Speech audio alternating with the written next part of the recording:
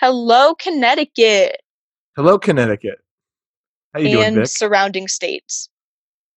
How you doing? How am I doing? I'm Yes. I'm managing. It's been tough, as I'm sure it's been for everyone, but summer's gonna be good. I'm glad the semester's over. That took a load off. I completely understand. I feel like having 7 hours straight every single day of assignments was a little bit detrimental to my mental health, but Oh geez, well thankfully I didn't have 7 hours of work. But we're here and we're ready to make a ton of episodes and release them. Yep, coming at you over Zoom. Over Not Zoom. sponsored. I am recording from my secret lair, which is not my dining room in Massachusetts. And I am in the glorious state of Connecticut, the nutmeg state, the state in which this podcast is about. But yeah, so if you couldn't tell already, we kind of changed the format around, decided to go the little more traditional conversational podcast route. And this is our first episode in the new format. Yeah, so our new format's basically going to be both of us just doing a bit of research and having a conversation about our locations, and really you can get to know us better than you did before in our original format, which was writing scripts and having no personality. So you're going to meet the real us. All right. Shall we hop right into it? Let's go. This episode is on the interesting, shocking, and condensed life of P.T. Barnum, entertainment mogul, philanthropist, politician, slave owner, and Connecticut native. You're listening to Curious Connecticut.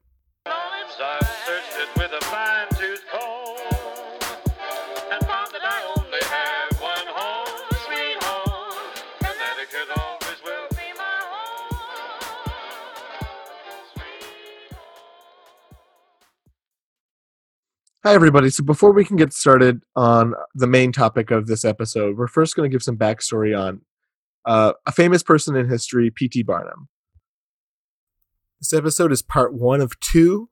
This episode will focus on the life of P.T. Barnum, and the next episode will be on the Hartford Circus fire. And the reason we're giving this backstory is because the circus fire actually was the Barnum and Bailey Circus. And fun fact, P.T. Barnum was actually born in Connecticut and died in Connecticut and is buried in Connecticut and spent most of his life in Connecticut. Whoa. So we're going to talk a little bit about him. Hardcore Connecticut. Connecticut? Is that what they call themselves? What do you call yourself? I've heard the phrase nutmeggers, but I've never heard it. I've heard people say that that's what we're called, but I've never actually heard anyone refer to us that way. I don't think I'm going to start calling people nutmeggers. Usually people just call us bad drivers. All right, so he's a bad driver born and raised. But So P.T. Barnum was born July 5th, 1810 in Bethel, Connecticut, which is a little rural town. He died at the age of 80 in Bridgeport, Connecticut, and is buried there at Mountain Grove Cemetery. He actually served as a legislator for the Connecticut House of Representatives and was a big actor in passing the 13th Amendment. He is quoted with saying, "A human soul that God has created and Christ died for is not to be trifled with." So he actually was a pretty liberal guy back in his day. The Greatest Showman is about P.T. Barnum. Is it really? And I would like to talk about this because I have a small rant about that musical, but I feel like they really didn't talk about the fact that he was an awful person who took advantage of people. Well, I just said he was a good person. I mean, 50-50. No circus person is great because they do unfortunately exploit animals and people with disabilities. And I think that's what they didn't touch upon, the fact that he was just ruthlessly making money off of people through ridicule and being look at the man with one hand, and they made it seem like he's a whimsical bringer. He unites all the misfits or whatever they said in the movie. But Yeah, he's a jack of all trades. It seems he seems like he was like an entertainment mogul, but he also did like a bunch of other stuff. Yeah, he was big in politics. He was actually mayor of Bridgeport in 1875. And he did a lot to improve the water supply, bring gas lighting to the streets, which I'm sure for the time was very modern. One of the many things that P.T. Barnum was known for was his like womanizing nature. Um, so But he he was had a actually against prostitution. interesting because it's funny because he kind of pulled the biggest jerk move. So he was married to a woman named Charity Hallett for a good 50 years or so, at least 40 years. And they had a couple children, but like right after his wife died, he married his best friend's daughter, who was like 40 years younger than him. I see that. Yes. Wow. That's hmm. I- Well, it was Interesting the tidbit. 1800s. But the thing he's most famous for, obviously, is the Barnum and Bailey Circus. But he didn't actually start his circus business until he was 60 years old. So pretty late in his life, actually. If you really look at P.T. Barnum's early career as like a as an entertainer, it's kind of disconcerting. It says that in 1835 when he was a young man, he he bought a blind and paralyzed woman who was a slave named Joyce Heth, and Uh-huh. him and an acquaintance brought her around Philadelphia as like a sideshow attraction that she was like George Washington's former nurse, and also that she was 161 years old, and Wait, but she wasn't actually George Washington's nurse or 160 years old, right? she was not, but she was a slave, and he actually found a really weird loophole in New York because like slavery was outlawed in New York and most likely Pennsylvania too, but um apparently he exploited this kind of like hole in the system where he could lease her ownership for a year. So if you lease a slave, you get to keep them in a non-slave owning state because technically you lease them, so you're still paying off the property or something like that. So Interesting, he interesting. he leased her for $1,000, but he worked he showed her as an attraction for around 12 hours a day, and even after she died um at 80 years old, it was obvious that she was 80 years old and not 161 like he basically said. But even after her death, he made a sideshow attraction hosting a live autopsy of her body in a New York bar where people would pay like a half a dollar to see her cut into pieces. Yeah, that does sound pretty messed up, but that's really interesting considering that he was a proponent of the 13th Amendment, but It's he himself technically owned people. it that's the thing about him is it's really really like he's not he doesn't he seems to bounce between ideas. He seems like a hypocrite because it mentions that he was a Democrat And then politically and until then he changed his right yeah, right before the Civil War, like a couple years before the Civil War. So it seems like yeah. he bounces between whichever one will benefit him. Yeah. He seems like a not like a con man, but he seems like a grifter. Well, instead of talking about what he seems like, let's talk about what he actually did. Uh, Yes. After some financial trouble, he actually bought a museum in New York City located on Broadway and Ann in 1841.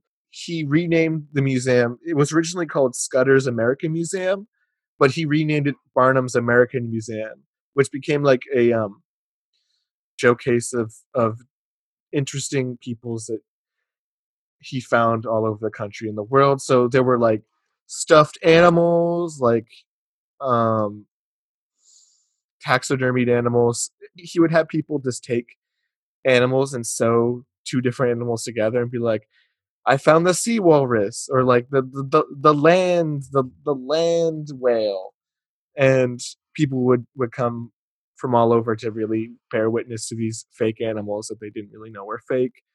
But he also had quite a many people as part of his exhibitions, people who have albinism, giants, little people.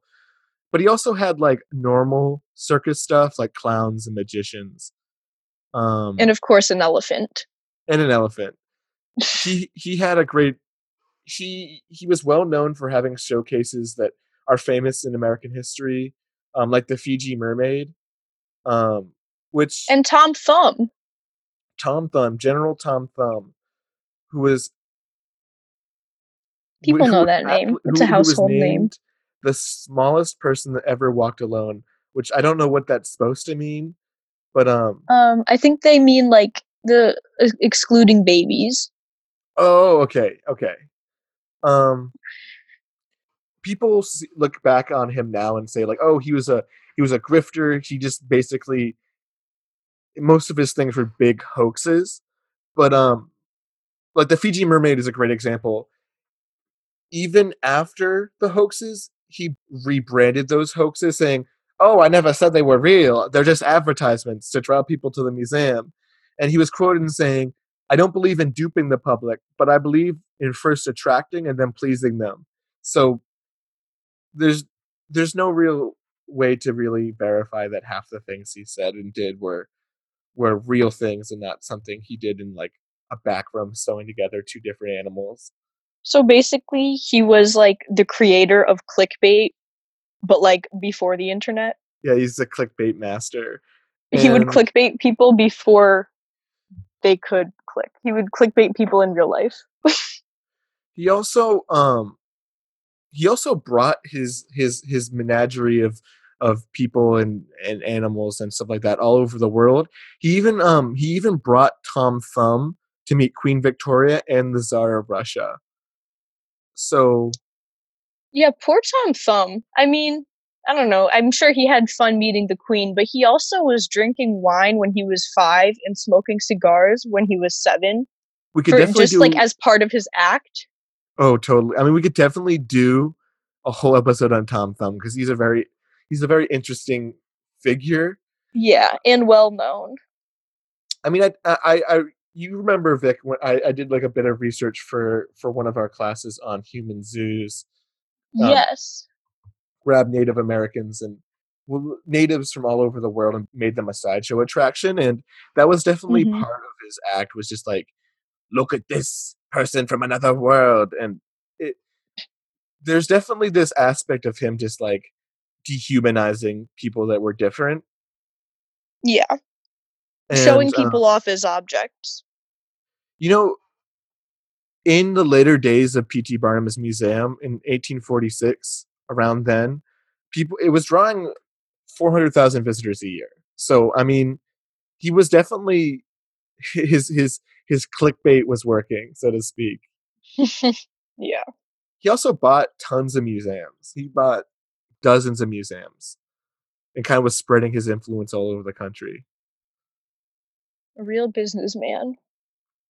So I guess he lived a long, happy life in Connecticut, exploiting people who were different for money. He also was credited with changing the image of theaters in American kind of entertainment. Yeah, he did do some positive things. He spent a good deal of his time repurposing theaters in New York City. At the time, I don't think we would have enough time to really go back into the reasons why theater was kind of looked down upon after this time. He wanted to rebrand plays and musicals as a place for entertainment for middle class people rather than just being like a low class delight. They were actually kind of known as dens of evils. And so he built the New York City's largest and most modern theater in the city. He called it the Wow. Murrow Lecture Room. He would make matinees for families to really reshape their image of theater, which is really interesting. He did watered down Shakespearean plays to lessen the judgment of the sordid nature of some of his plays. And he also did Uncle Tom's Cabin. Wow. His work in theater is actually really huge, considering that now, when you go to Broadway for a show, it's considered almost an upper class activity. Of So he course. really did a lot to change the image of theater. He wrote an autobiography that Mark Twain, Samuel Clemens, who was also a Connecticut Another native. Connecticut. Yeah. We'll definitely discuss his nature as a Connecticut person in another episode, but he was a man who was well connected. It definitely is For evident by sure. his connections all over the country. I mean, he met the Queen He met the Queen. of He England. met world leaders and royalty all over the world. He actually did a great deal of infrastructure building in Connecticut. So he was actually one of the people who helped develop East Bridgeport, Connecticut. Yeah, he did do some good things. He did some good things, but he's one of those figures in history that like his good deeds and his bad deeds are on like a scale.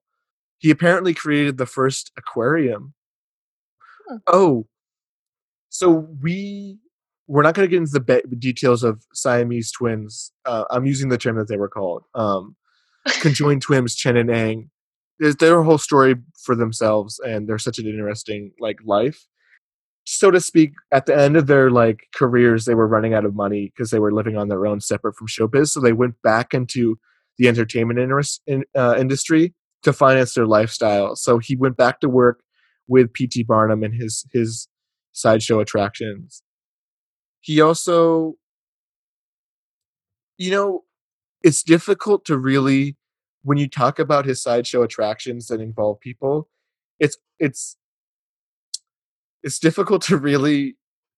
They weren't exactly politically correct. He invented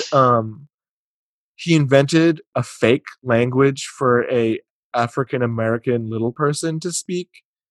Oh gosh. Yeah, he had sideshows like the Bearded Lady and the Man Monkey. Yeah.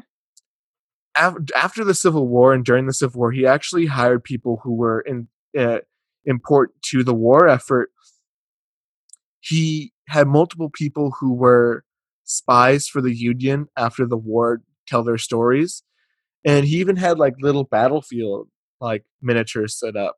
So really, he was just capitalizing on whatever was really popular at the time period. Yep. A true capitalist. A true capitalist. During his 93 concerts for his business, he actually earned around $500,000 in his time, which actually equates to over $50 million in today's Wow. money. So he was definitely rolling in it. Mm-hmm. One of Um, the bougie. but it's interesting because he was against slavery, but also enslaved his. His circus acts, or the people that he He didn't used pay them for his much, acts. and Yeah. it seems like he was basically just taking advantage of tons of people for their disabilities. Yeah. Interesting tidbit about his connection with higher institutions. Our college's adversary, Tufts University, they Oh, actually okay. got their. I wouldn't make enemies here. I'd say adversary. I didn't say enemy. He was actually on the board of trustees for Tufts University, and making one of his elephants the Tufts mascot, Jumbo. Which is still their mascot today, Yes, it is. but it's not as cool as a bantam, I have to Not as say. cool as a bantam. And if you don't know what a bantam is, look it up. But yeah, I mean, he had kind of a controversial life, but the one thing you can't deny is that his circus business was incredibly successful. I mean, the Barnum and Bailey Circus, like people still know that name today. Bridgeport, I mean, the man built the city of Bridgeport, and it's incredible to really look at his effect on the state itself. Well, he's even on a 1936 commemorative half dollar that has his face on it in Connecticut, and I'm not sure if that's just like a Connecticut currency but that, no, it's for like coin collectors. I actually used to collect coins. oh my So goodness, we should sorry, I find don't, one. I don't have the That, P.T. Barnum coin, but that's a weird flex I'll if be you on the did. lookout for it. You have to. Well, the craziest part is the city of Bridgeport is littered with his name on stuff, plaques on there. He actually built 4 of his own mansions for himself in the city. Holy crap! He was praised. I think after his death, they really posed his character as a person as like ingenuitive and like pulling up from his bootstraps to create an industry around entertainment, which is really Fun fact about his mansion: he named it Iranistan, the interesting. one in Bridgeport. Interesting. So I think we've given quite a bit of backstory on P.T. Barnum. I mean, we could talk for hours about this man's. Yeah, definitely led an interesting life. He was a man about town for sure. But what we want to talk about, the main purpose of this episode, is to discuss the Hartford Circus Fire, which is one of the most tragic incidents in circus history.